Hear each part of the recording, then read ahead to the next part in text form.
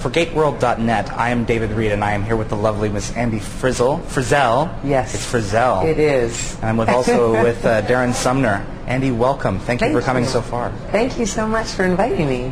Are you a fan of science fiction? Absolutely. Really? Yes. Yeah. So I really was so excited when I was able to even audition for the show. I was like, I love this stuff. So sci-fi is definitely my favorite. Star Trekky I am. Star Trek? Yes, yes. Any other sci-fi? You know, actually I read a lot more. Really? A lot of stuff when I was younger. So I enjoy it very much. Isaac Asimov, Frank Herbert? Is it Piers Anthony? Is that the name I'm thinking of? More spidery stuff. He likes spider aliens. But yeah, Piers Anthony. I liked him a lot. Awesome. How did you first get involved with Atlantis? With Atlantis, through an audition. Okay. Yeah, I auditioned for the Wraith, and that's how I got brought on board, as it had yet been born, right? Right. So, yeah, it was awesome. Whole new set of characters, whole new set of ideas and stories. So, yeah, it was awesome. Have you seen SG-1? Yes. Oh, absolutely. I was the movie fanatic in the beginning, and then went on to watch the show for a number of years. So, yeah, I love the show. What were your favorite aspects of that series? What I loved about it was when they traveled through the gate, that you got to see so many different worlds. I think that's what's so awesome about sci-fi, is that we have this one perspective of reality, and they get to step through a gate and explore. I mean, even Star Trek, they go to these whole different worlds where they could challenge every concept that we have, right? Challenge eating, physicalities, sexual rituals, whatever it is, right? Everything. One of the things I enjoyed the most about the element of Stargate is the religious aspect. Like when they would go onto other planets or going to other worlds, is that there was a constant thread of spirituality, even though it was a different god or something was worshipped that maybe we don't have that worship here, but I really enjoyed that aspect very much so. We were talking with Brad Wright the other day, and he said that religion wasn't supposed to be a central, it was supposed to be a feature of the show, but how so many spiritual people get into the show because of the spiritual sides of it. Absolutely. I mean, you can't, as sci-fi as we could. Hello. It's all good. Sounds like somebody had a good time. You must have been at the convention. Sorry about that. So good. I think about, you can't, as much as our imagination has its limits, you can't make up an entire other religion. So even though the one thing may be featured, it's definitely part of a spirituality that we have here. Say like the god Ra. Yes. That came from the Egyptian belief. Et cetera, et cetera. So I think that people will watch the show that have whatever kind of spirituality to them, can pick, hey, that's sort of like my philosophy or my personal spirituality or something like that. Or even not. Maybe I could learn something from that. Or you could, absolutely. I know for myself, reading a lot of Clive Barker, even though Clive Barker isn't exactly, up there with monks, he has a lot of spirituality that he writes about. So. Do the Wraith have a spirituality? I think they're beginning to, which I think is really exciting. And that's what's wonderful about playing the same race, but different characters of that race. Hi, I'm somebody else. Is that you get to go on that journey with them. Because in the first episode, in the pilot, we were we were just unleashed. We were a nemesis unleashed. And you didn't know if we were going to be like the moths, like just sort of annoying pests. But as you can start to see the Wraith developing, they have a consciousness. It's based on their own, hunger or whatever, but they have a consciousness, and which I think is really exciting. And as each season starts coming up, more episodes come up, you can start seeing them develop. They're sitting across, one of the episodes that I just shot was sitting across from food. I'm having a conversation with humans, and I'm like, this is a very interesting aspect of the Wraith. We eat these things. So imagine having a conversation with an apple before you're about to eat it. Yeah, exactly. So I think it's really interesting that I think they do, and I think we're going to see and very excited to see where they go with this character, with this whole race. Yeah. What did the breakdown originally say about the Wraith? What was your first information about them?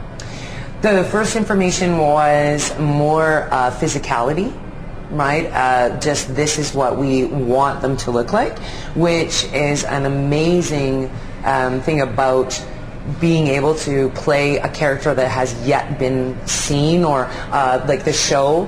I mean, going on to SG-1 would also be very incredible. They've explored so many planets, but they have exhausted aliens in the sense they've had so many different kinds, which, well, they didn't exhaust them. You know what I'm saying. And in the sense, this was like a whole nother creature. So it was like, this is what we want you to sort of look like. This is what you're going to be doing. Now, go to it, right? There's nothing that you have limitation on other than your imagination, right? You can just play this race. So that was basically the most information, was very much the physicality, how we wanted them to move. Tell us, when you first started filming for the Atlantis pilot, how does the look of your character when you're there in full makeup and costume, and the physicality of what this woman is, how does that affect your performance on the day? There is, I mean, I am walking at 6'1" already, but as you slide into the costume and you begin to see the limitations of the costume, like not the costume itself, but the limitations of the Wraith. Yes. Right? The Wraith have certain visual, they can see this way, that way, or they breathe, they're breathing. Mm-hmm. Everything starts to, the teeth, you start to really begin to feel what it would to have this kind of physicality, and then you adapt that, my character was the keeper.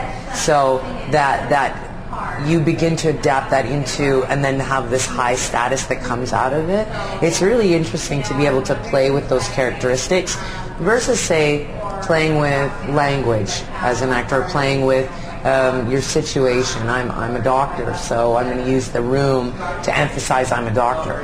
You have it right on your physical body that allows you to be not of this space.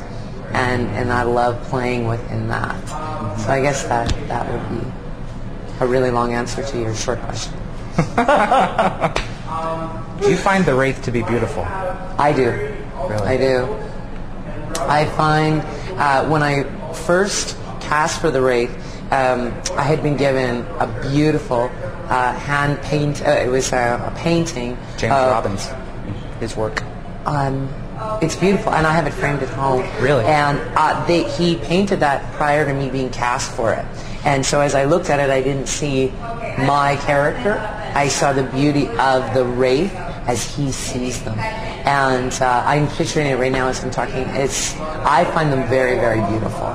Now, of course, there's aspects, just like humans. Humans can be beautiful and then have these aspects about them that are less beautiful. In contrast to that, do you believe that they are evil? No, I don't. You don't? No. Really? They're hungry. They feed. I don't believe that it's evil, and I don't play it as an evil intention. There's manipulation to get the things that I want, but this is my race. This is what I was. It's like a snake bites, and you say, is the snake bad because it bit? Well, that's what the snake does. Right. So I don't believe they're evil. I don't want to be evil. I'm not. I'm sure there's evil amongst our Wraith, for sure. But as we would have that peppered within humans as well. Interesting. How many makeup passes were made on your face before they arrived at the product that Brad and Rob were satisfied with? Makeup passes, one really. Oh, so they knew what they were going to do when they put you on. Exactly what they wanted. I mean, it since day one, it has evolved. Yes. That would be more, instead of using silicone, we use foam now. Foam. Yeah, it's a quite.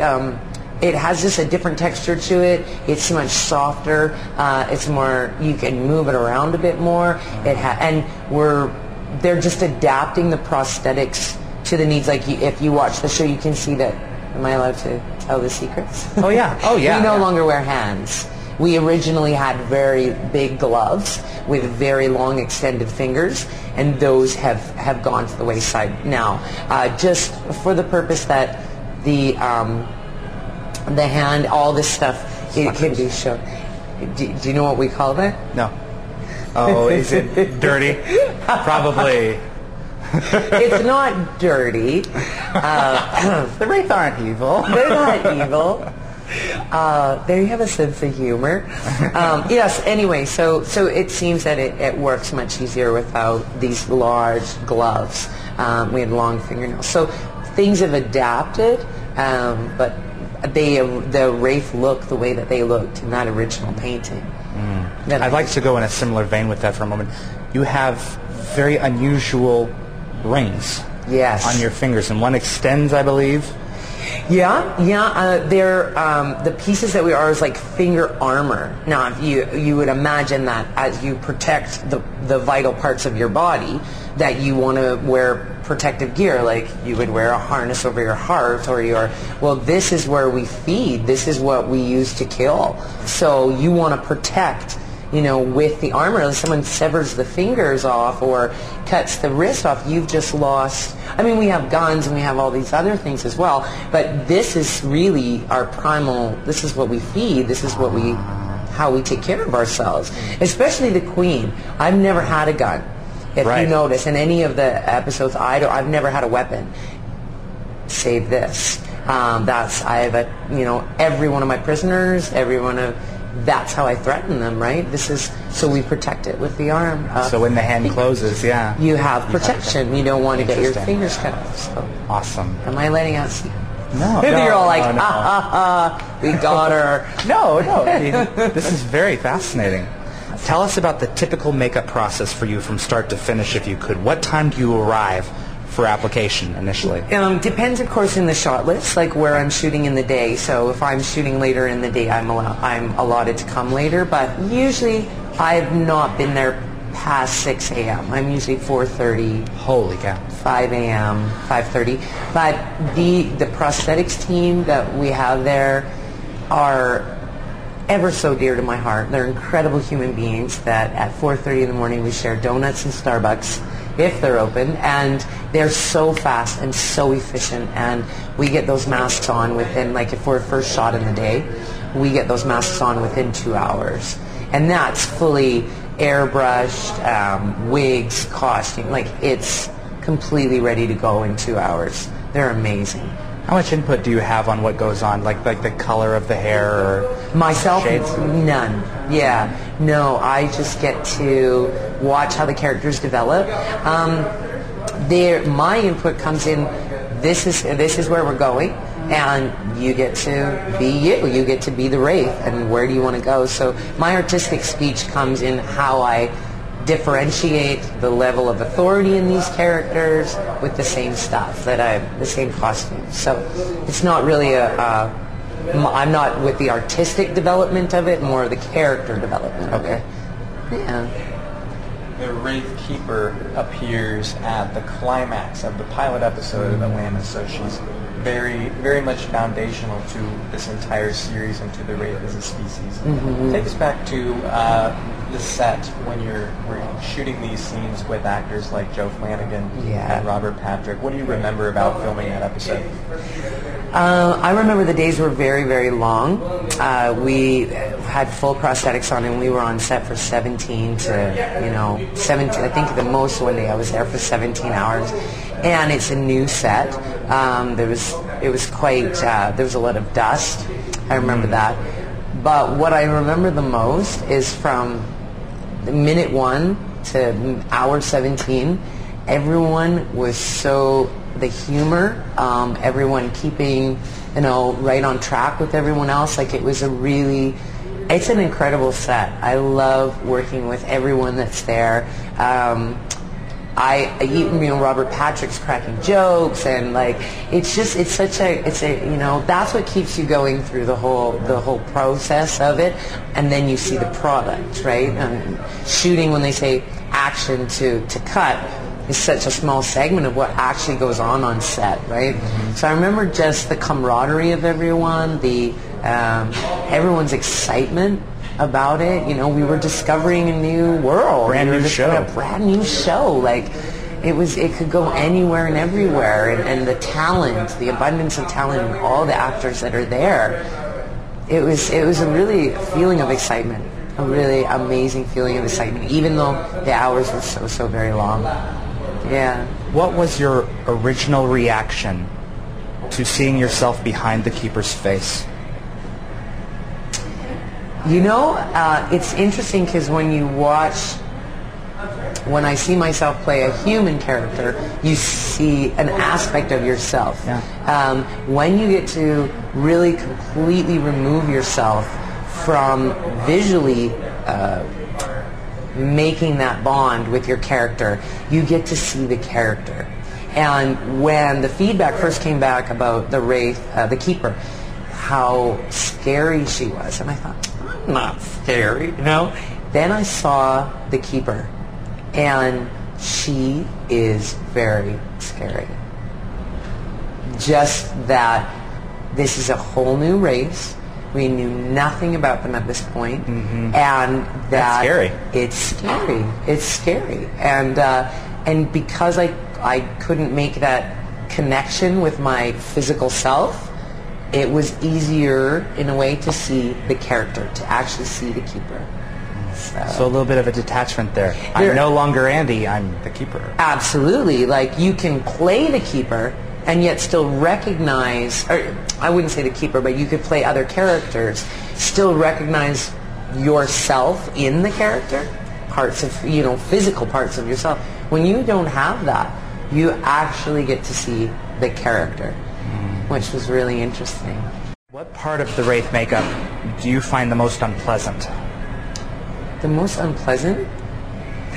It's so funny because I was just on set and I find the neck piece, because the mask goes around, it's a full neck. Wow. And yeah, it goes right down the collarbone and then over the head.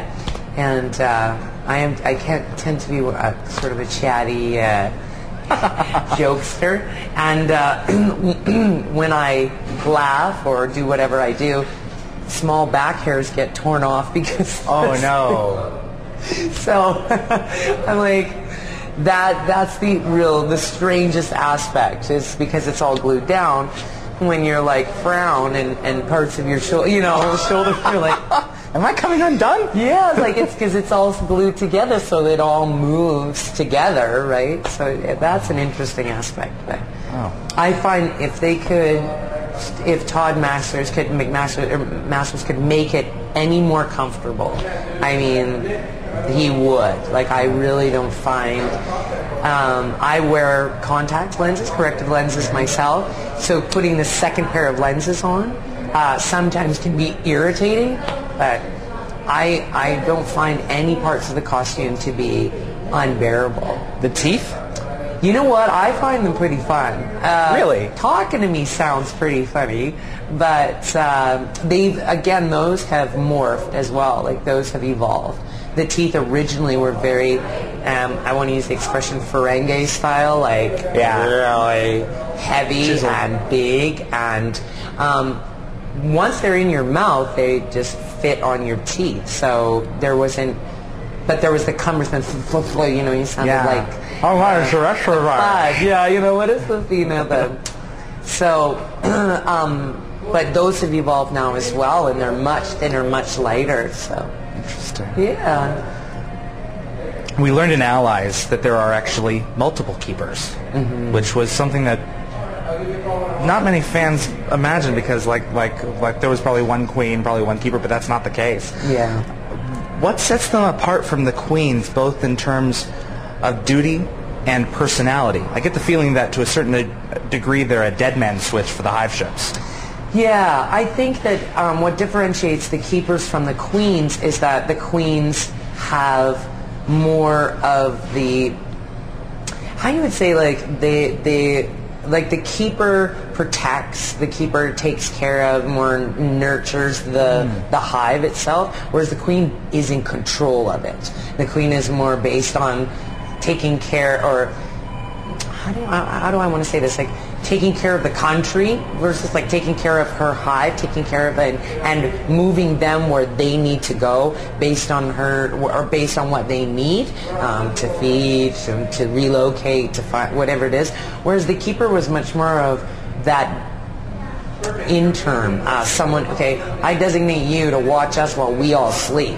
And then you wake us up when it's time for me to be the boss, like when I need to rule. Do you know, is that where I'm making? So the queen is the more president. Sovereign. Yeah, it's more of a sovereign, and her role is to really move the hive in whichever direction they're choosing. Whereas the keeper was more just about protecting them while they slept. You know, making sure nothing happened to them, making sure that, you know, they woke up on time, that kind of thing. Time for bed. Time to be bossy. Everybody up. You know, like something like that. So, wow. Yeah. Martin Giro. Oh, excuse me. Oh no, that was my take on that. So. Martin Giro told us that some groups of Wraith had awakened and realized that there is enough food and are going back to sleep. Actually, what is the keeper's purpose after the Wraith are awake?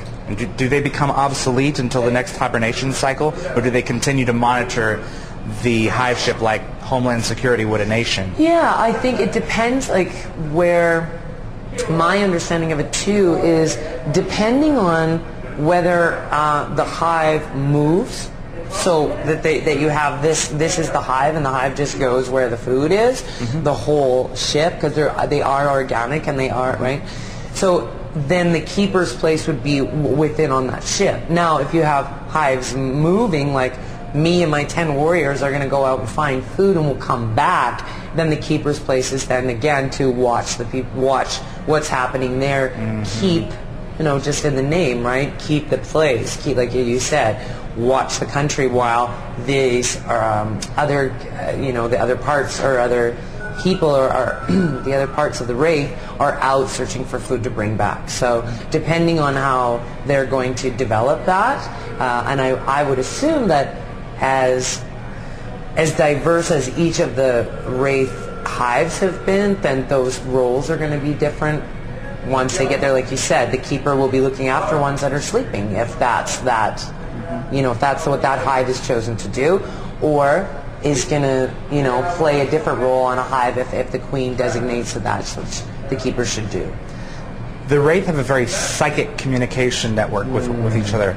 Do the keepers have their own little level as to where, okay, when Shepard came and knocked on their door, when she was killed, apparently all the other keepers woke their hives up. So do the keepers have their own connection?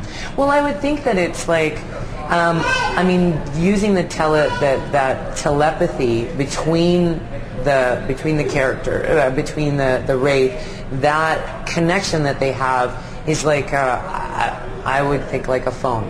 And so there's a signal that, you know, if I yell out help, right, that's going to alert other humans to come and save me, right? So if something happens to a keeper, that she lets out that one word, or the key word or the code. More food found. More food, or, you know, time to wake up, or, you know, whatever it is, right? Or even wakes up the hive. Like when she's being killed, oh, you think this is funny? Well, guess what I'm going to do? Yeah, you told me there's more food elsewhere. Yeah. I'm going to let others know. Yeah, well, that's not what happened, right? He didn't. He basically, she got killed, and, you know, okay, fine. You know, right. we don't know what she said. Like, well, in that context, to the extent that they were aware enough to wake up because she had learned that there was enough food for them to do so. But that's what I'm saying. Like, she could, you know, she sent the message to her. You know, it's just basically to her hive to wake up, whatever that alerted the other keepers. Oh, well, this hive's waking up. Keeper B just told me maybe we could wake up our guys too. See what I'm saying? So I wouldn't say that there's like a special language between them. More perhaps a signal that that's what they have entrusted with, right?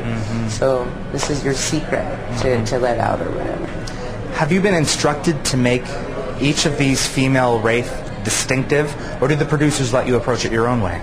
They've completely let me approach it my own way. Really? Yeah, that's what I was saying before, is that I don't have a lot of say in aesthetically, how the Right. character's changing, Right. but that it's, here you go. This is your lines. Go to her. And so I've been able to play with each one of the characters, which has been really exciting to be able to get killed and come back and again and again, and you get to be the same but not, you know? So that's been really awesome. What distinctions have you made from the Keeper in the Hive to the Keeper in Allies? Obviously their color was extremely different. Yeah. The one in the original pilot, That was the Keeper. Yeah, the Keeper, and then there was the Queens. the Queens, the two Did I Queens. say Keeper? Yeah, Excuse you did. me. So I was like, what? Sorry. So the difference between the two Queens is the original, the one with the white hair. Yeah. I base her more militant, more military. She's got a mission. I'm not talking to you. You are a fly in the ointment of where I'm going. She just had there was no talking. Whereas the second Queen, I wanted to be much more, even in the color, she was much more pumpkin. And this was something that we were kind of joking about, is that she eats better than everybody else, and that's why she looks so good. She's getting tan and eating better. So I took her approach to be how I wanted to present her was much more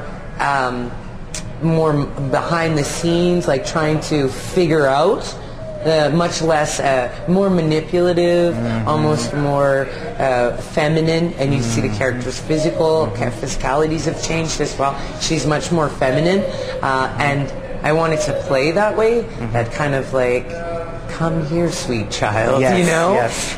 Versus the second Queen, the first Queen, sorry, was very militant, very let's get her done.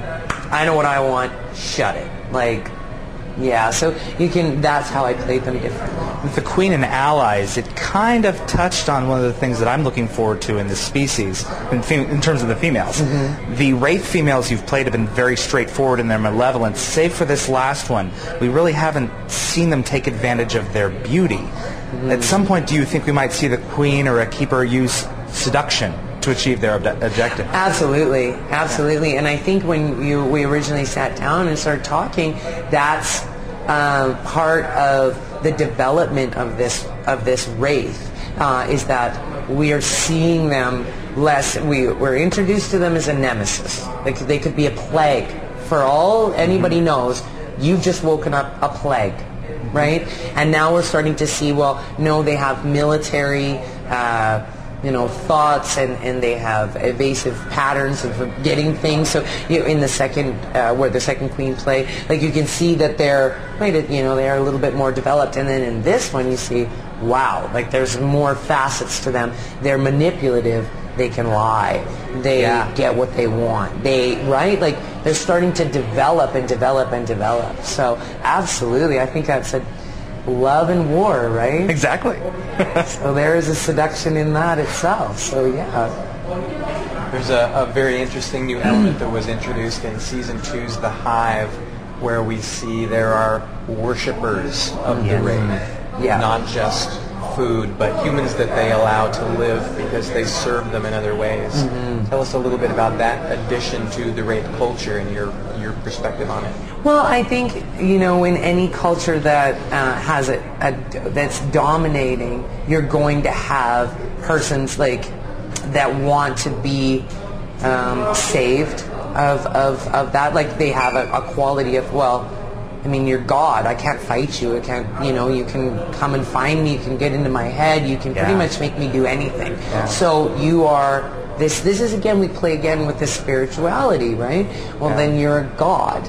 Even though you have within those gods their wars and their fights and all their little things that happen amongst them, but underneath you're still superior to these humans, and they're like, I want to be saved by you, not to save my life, but saved for you. I worship you because you are higher than me, right? So I think it plays on that aspect of that kind of God-like wraith, right? They really are all empowering until these earthlings come that are like, wait, we've evolved we've evolved the conscious, the followers, I think, is really an interesting aspect, and I'd like to see how that plays, as in Allies now that there's going to be human wraith.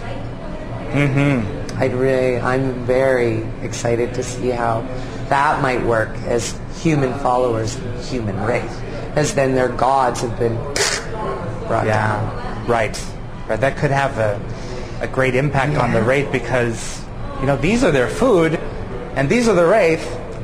What's this? And what's this? Exactly. Who's Michael? Yeah. Right? What does he... He's like a demigod, like a semi-god, and he doesn't fit. So I think its storyline is taking a really interesting turn. I think it's a really neat way they're going, for sure. What does that do to the followers?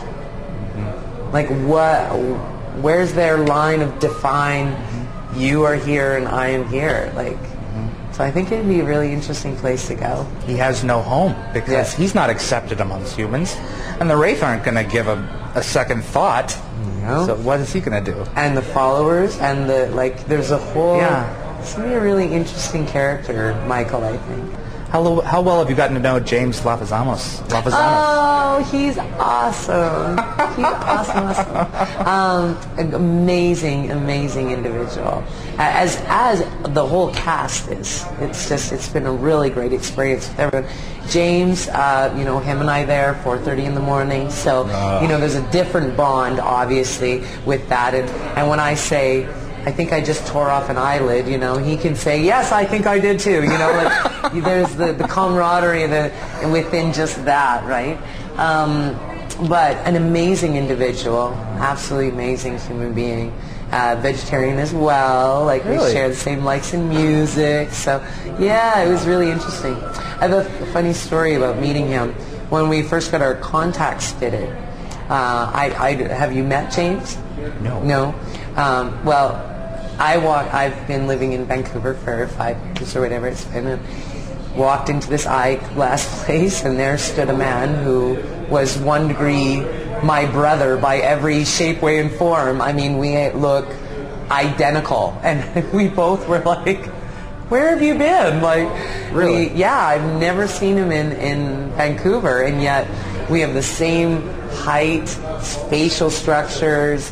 It was really, really interesting to think, my God, where have you been? You look so freakily like me. I need to talk to my mom. What's wrong with this picture? What's wrong with this picture? But we look very, very similar. Similar bone structure, and so, I mean, a good cast, obviously, like the two of us to play these two characters. Yeah. But freaky for us, we were like, wow. Right. I understand you're a yoga instructor? I am, yeah. You are. Does any of your training complement or inform the movement of a female wraith? Absolutely. Really? Everything, yeah.